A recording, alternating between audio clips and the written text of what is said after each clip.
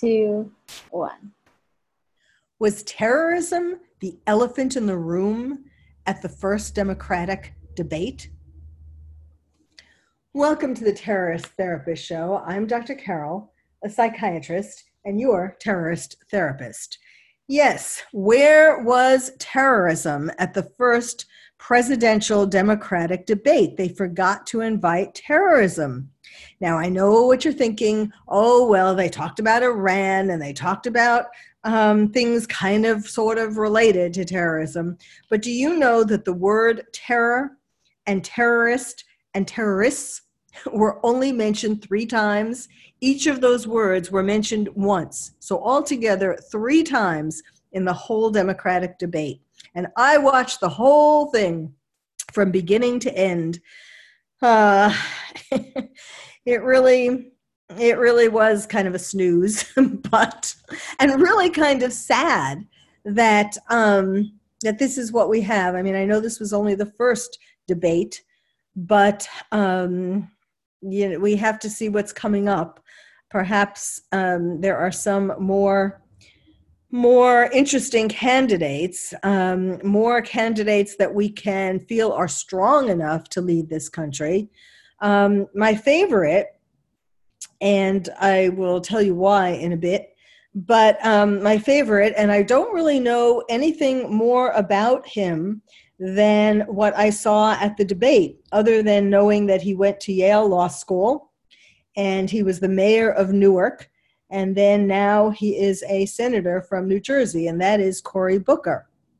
He is the only one, well, I'll tell you now and I'll get back to it. They asked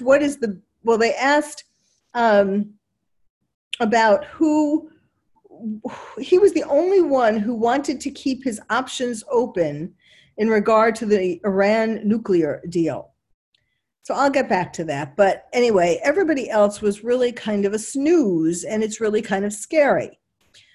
So what about terrorism? Where was terrorism in these debates? The Democratic candidates in denial about how important their focus should be on terrorism. You know, their focus, of course, is, and understandably, is mainly on beating President Trump. But what they're forgetting is that one of the reasons why Trump got elected was because of his strong stance on terrorism. Certainly for me, that was the number one reason why I voted for Trump, because he was the only one for 2016 who, you know, from the primaries to the ultimate election between Trump and Hillary, he was the only one all along who could give me and other Americans confidence that he was going to be tough on terror. And indeed, he has been. He's followed through with that and is continuing to be. So the fact that these presidential hopefuls are barely acknowledging that, yes, terrorism is a major problem for the U.S., and they need to have a major stance on it, a major plan for it, rather than pretending that it doesn't exist.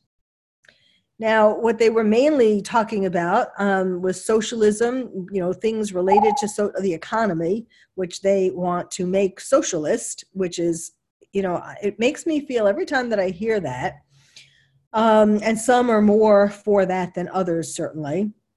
But every time I hear that someone has that in mind, a socialist agenda, I feel like I'm on another planet. I mean, we are in America, right? The United States of America.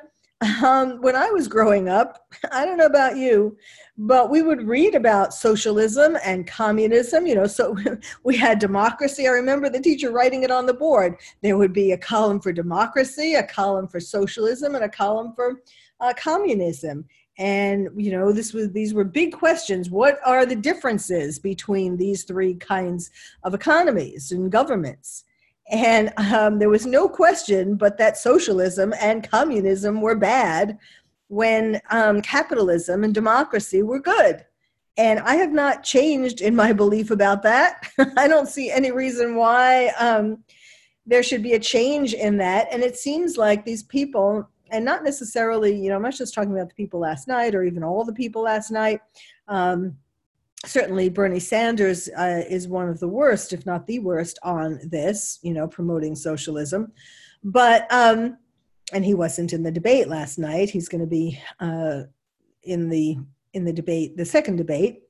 But whenever I hear them talking about this, I feel like, did they miss those history lessons?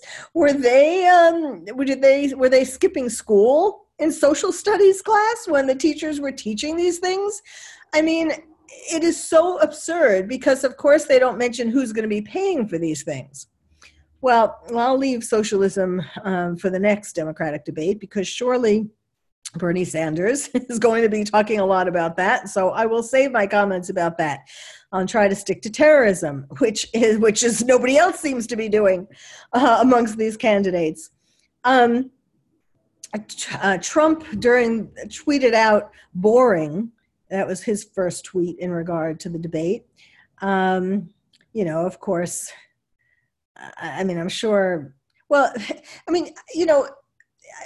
I'm sure he didn't mean boring in the sense, well, I shouldn't say I'm sure, but presumably he didn't mean boring in the sense that he wants to know what all these candidates have to say in order to be able to better stand up against them. But boring, certainly in terms of nobody really taking a strong position. There was nobody that I felt I would feel, if they were president, that I would feel confident with, that I would feel safe with, that they were going to take good care of our country. And yes, I'm talking mainly about terrorism. And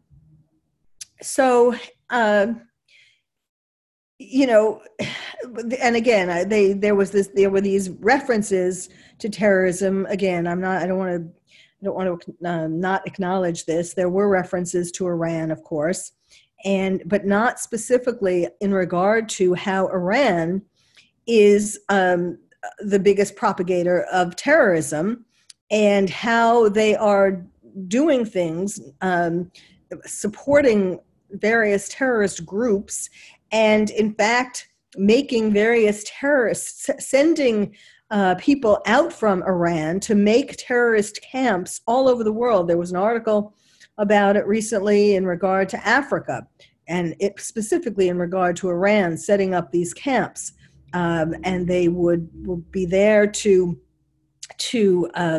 create attacks on American embassies and so on. So, yes, Iran. So there are things in regard to Iran, not just the fact that they hit our drone, the most recent problem, but things about Iran and terrorism around the world. So there were only 3 times that terror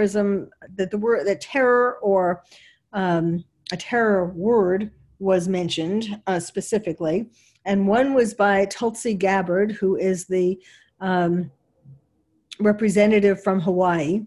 And she said, I enlisted in the Army National Guard after the Al-Qaeda terror attacks of 9/11. So I would go after those who had attacked us on that day. She was saying that's why she enlisted in the Army National Guard, so she could go against those people at that time. Then Tim Ryan, who's a representative from Ohio, said, we're talking about this, this is in regard to immigration, the first part of what he said. We're talking about this father who got killed and his daughter, and the way these kids are being treated. If you go to Guantanamo Bay, there are terrorists that are held that get better health care than those kids that have tried to cross the border in the U.S. So that's the word terrorists. Then in his arguing with Tulsi Gabbard, he said later on, if the U.S. isn't engaged, and they were arguing about Afghanistan, if the U.S. isn't engaged, the Taliban will grow and they will have bigger, bolder terrorist acts. Those are the only 3 mentions of a word with the word terror in it. Very scary, very sad. Now, Towards the end of the debate, the moderator asked in a kind of lightning round, what is the biggest geopolitical threat to the U.S. in one word? When we come back, I will tell you what those words were. 2, 1. Welcome back to the Terrorist Therapist Show, where today we're talking about the first Democratic debates. And the question that I have is, was terrorism the elephant in the room at these debates? It was hardly an invited guest. The Democratic candidates for president seem to perhaps be more in denial about terrorism than the rest of the world or the rest of Americans. You would certainly think that that would be an important topic to talk about if you're running for president, what you are going to do in the war on terror. It just boggles my mind that it wasn't. Now, I was saying before the break that the moderator asked for a lightning round. His question was, what is the biggest geopolitical threat to the U.S. in one word? So the Washington governor, Jay Inslee, he was actually the cleverest, not that he got the most applause, because he said, and this was kind of in the middle of this lightning round after various people had said various things, he said that the biggest geopolitical threat to the U.S. in one word is, or two words, Donald Trump. So he got big applause, and I must say that was kind of clever and funny, if perhaps inappropriate. The New York mayor, Bill de Blasio, said Russia. The former Texas representative, Beto O'Rourke, said climate change. And of course, that has caused some debate since he said that. You know, the debate as to whether this is climate change is a geopolitical threat. And then other people said either China, nuclear proliferation, or Iran. Now, again, I know what you're thinking, Iran.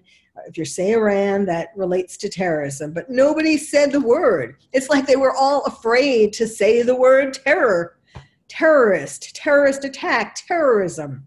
It struck terror in them, apparently.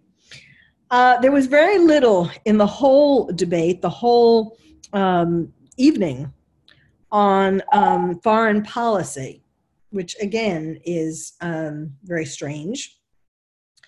And when they asked a question about the Iran nuclear deal, what would they had the candidates raise their hand if they pledged to rejoin the Iran nuclear deal. And everybody raised their hand except Cory Booker, which is why he was my favorite for the evening.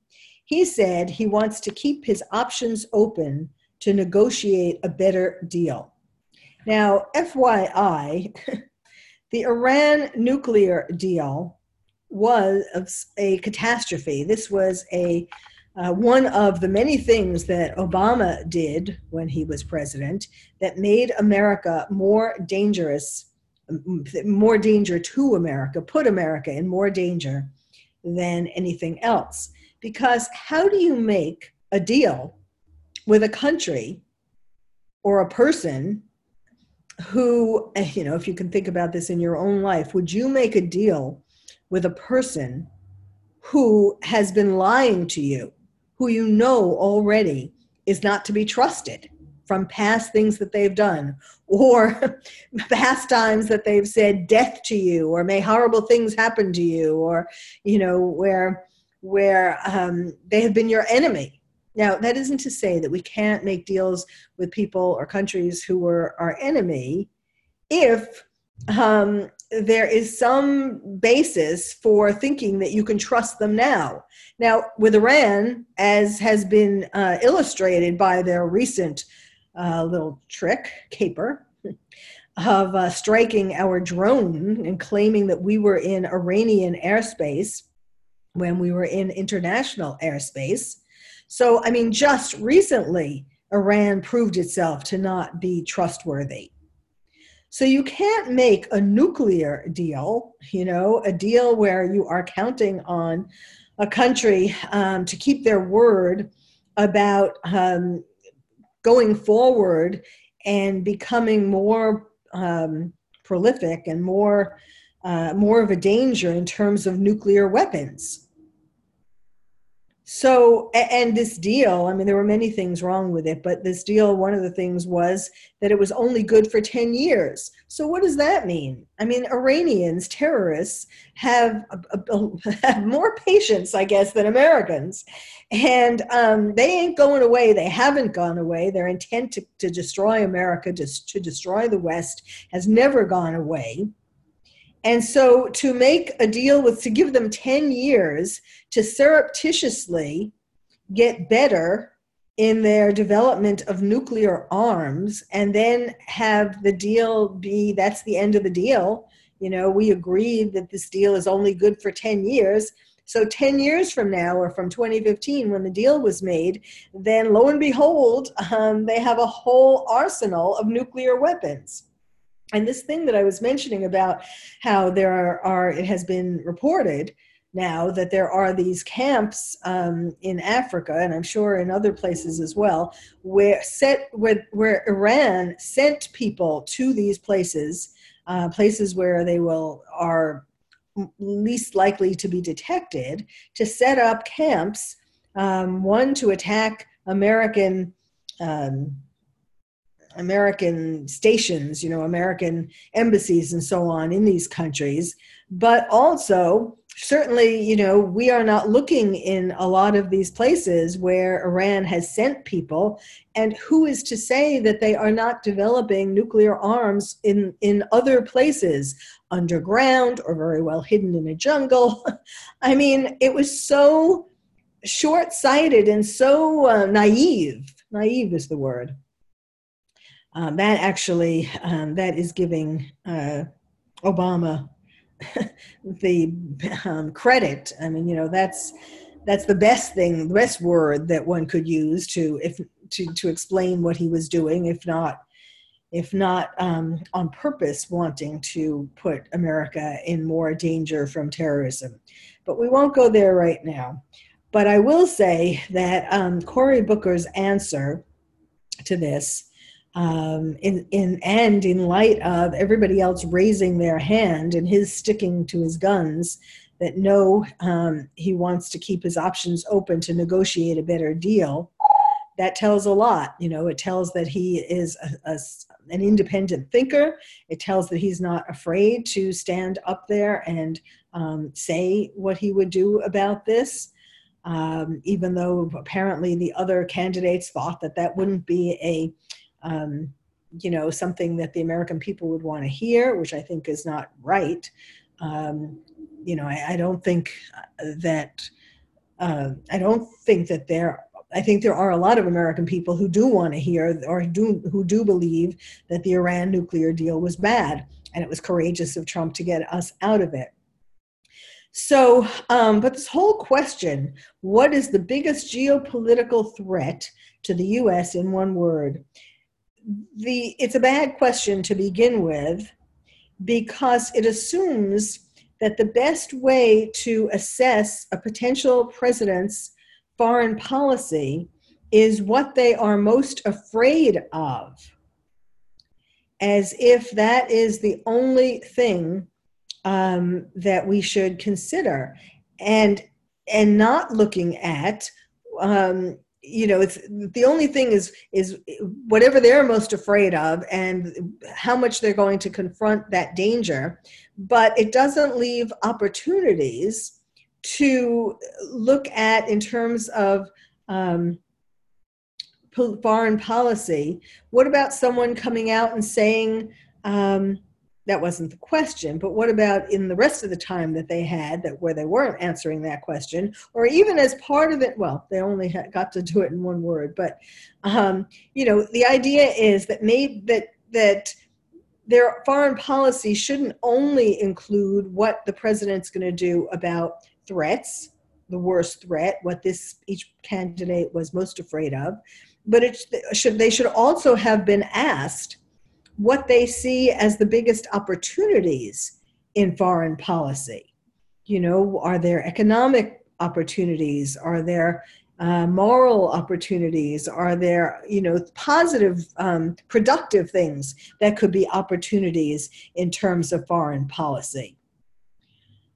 Not just finding out what each of these people were afraid of. And again, you know, it was one word, so it didn't even give them the chance to say what they would do for against that threat, which was really the key question. Okay, fine, you want to do that in kind of a cool, quirky way of asking that question, giving them only one word, but to answer.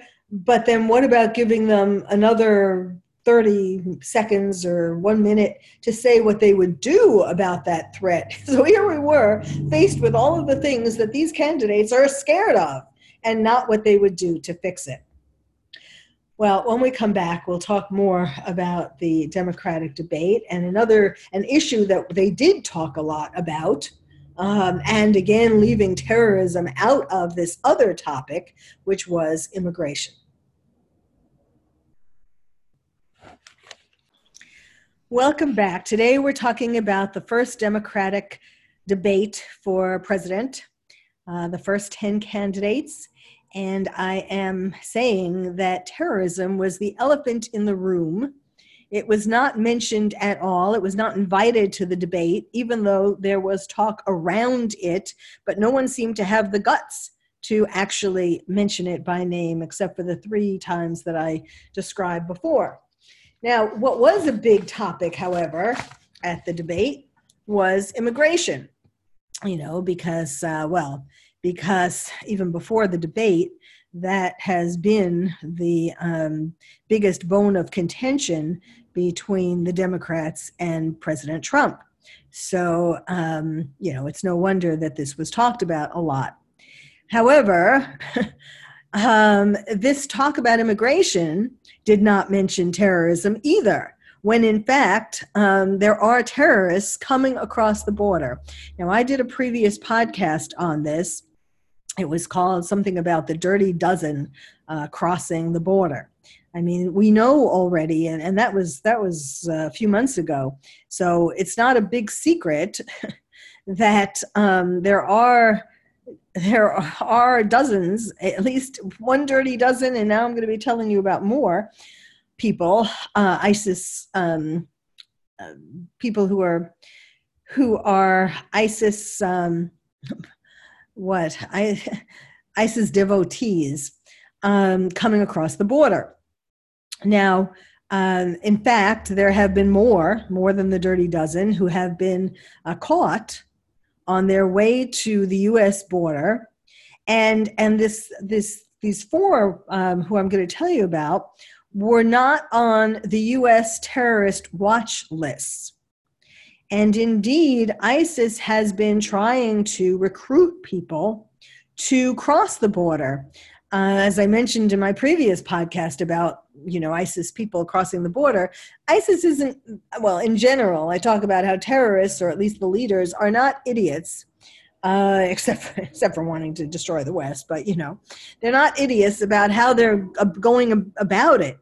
And they see that our southern border, it has lots of holes and is a great place, a great way to get into the U.S. So, for example, there were 3 suspects, ISIS, you know, recruits, who were headed north from Costa Rica and who were then, thank goodness, detained in Nicaragua. And their names are Ibrahim Mohammed from Egypt originally, Mohammed Issa from Egypt originally, Ahmed Ghanim Mohammed al-Javouri from Iraq originally, and also another Iraqi who was detained in Nicaragua. Now, one of these Iraqis who were detained turns out to be a convicted murderer in Iraq who was given a life sentence. And somehow he finds himself trying to cross the border into the US. And he had a real passport with his real name. Now, none of these people were on the US terrorist watch lists. It is interesting to ponder how they were found, how they were detected and detained before they crossed the border. But let's just, for now, think about how fortunate we are that they were detained.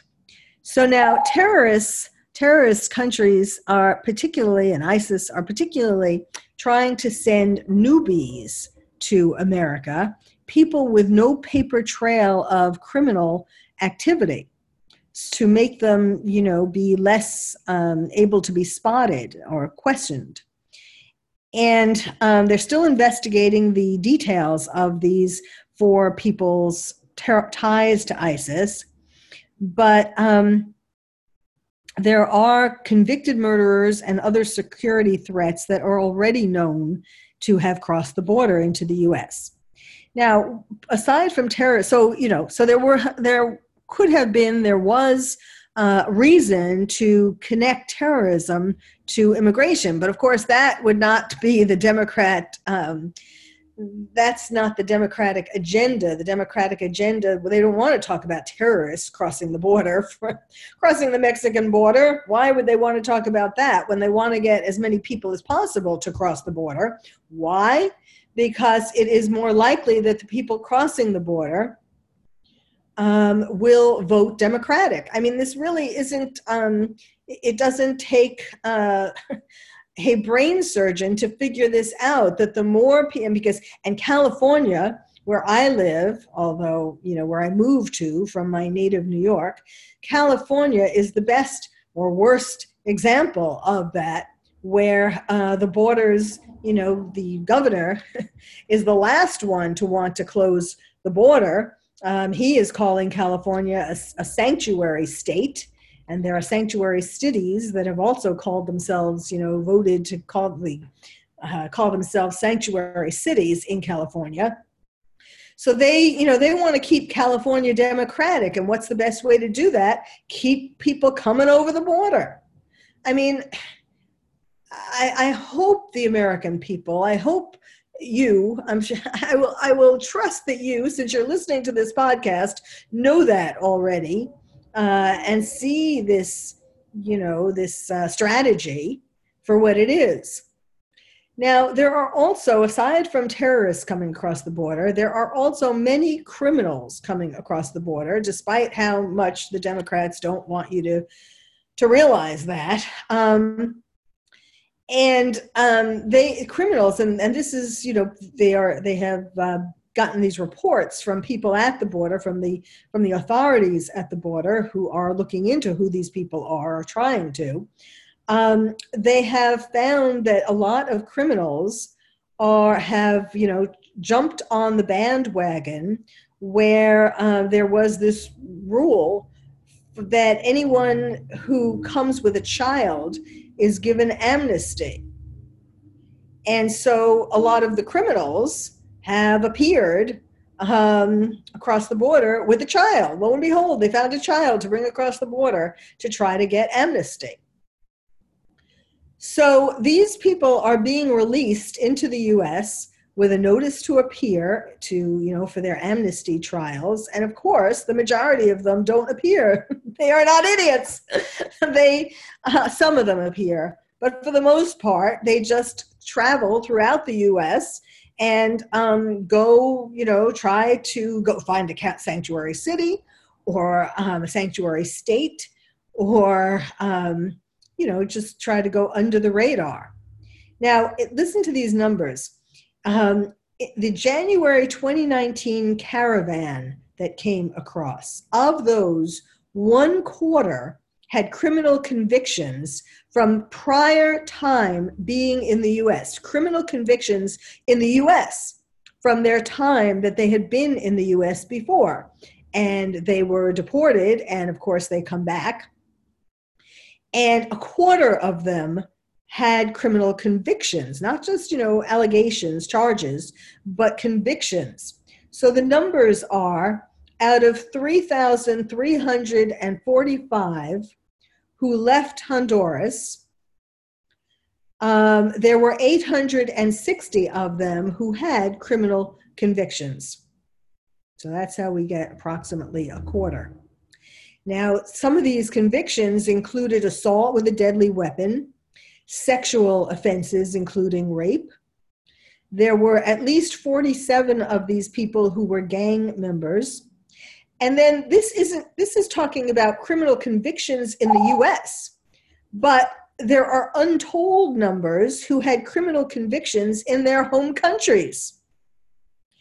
And a number of them come from countries who don't share information with the US.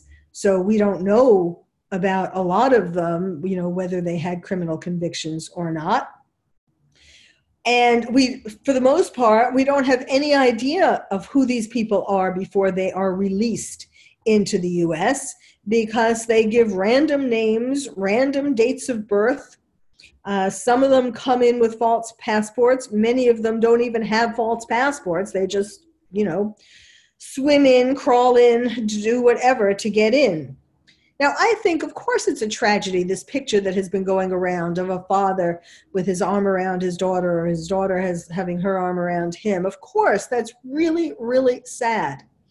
But the thing is, if these people stayed in their home countries and tried to call for amnesty from their home countries, or at least from Mexico, they wouldn't get into these dangerous positions. Now, I know some of you are thinking, oh my God, that sounds so incredibly harsh. Do I wish that the father hadn't brought his family, his wife and his daughter, over in the first place? But people have to know that there is danger, all kinds of danger, in trying to come from their home countries to the US and cross the border, whether it's dangers, getting robbed, or having, criminal things happen to them on their way from their home country across Mexico to the US. I mean, there are all kinds of dangers. Not getting enough food, getting sick, all of these things. So the answer to that is stay in your home country, apply the legal way, and some of you will get accepted. Of course, another answer is we do this, but we can, of course, do more to help these countries like Honduras do better in their economy and so that people, and do better in terms of the criminality in these countries, so that people aren't this desperate to come to the US. Now, the numbers, again, are staggering. There are 208,000 aliens who have been released into the US since December 21st. So January, February, March, April, May, June, like in approximately the last 6 months, 208,000 aliens. We don't know their name, their real names, their real dates of birth, their real criminal history, what illnesses they are carrying with them, communicable illnesses, and so on. And even, there have been some recent stories of refugees who are supposed to be fully vetted. They have committed, several of them have committed crimes in the US, such as, and I'm talking about recently, there have been things in the news about them, like a Ukrainian refugee who killed Americans, a Czech refugee who killed Americans, and a Syrian refugee who I talked about on a previous podcast, who was formulating a plot to attack a church in Pittsburgh. So these are the vetted refugees, which shows that there are problems that need to be fixed in our vetting process. So imagine, what about the 208,000 aliens that we know nothing about? It's a serious problem, and it's time to, stop trying to fool Americans and think that the only reason, tell us that the only reason why you want these refugees or these aliens to come to cross the border is because, you feel compassionate towards them, not because you want them to vote Democrat. Well, thank you for listening to the Terrorist Therapist Show. I'm Dr. Carol, your terrorist therapist.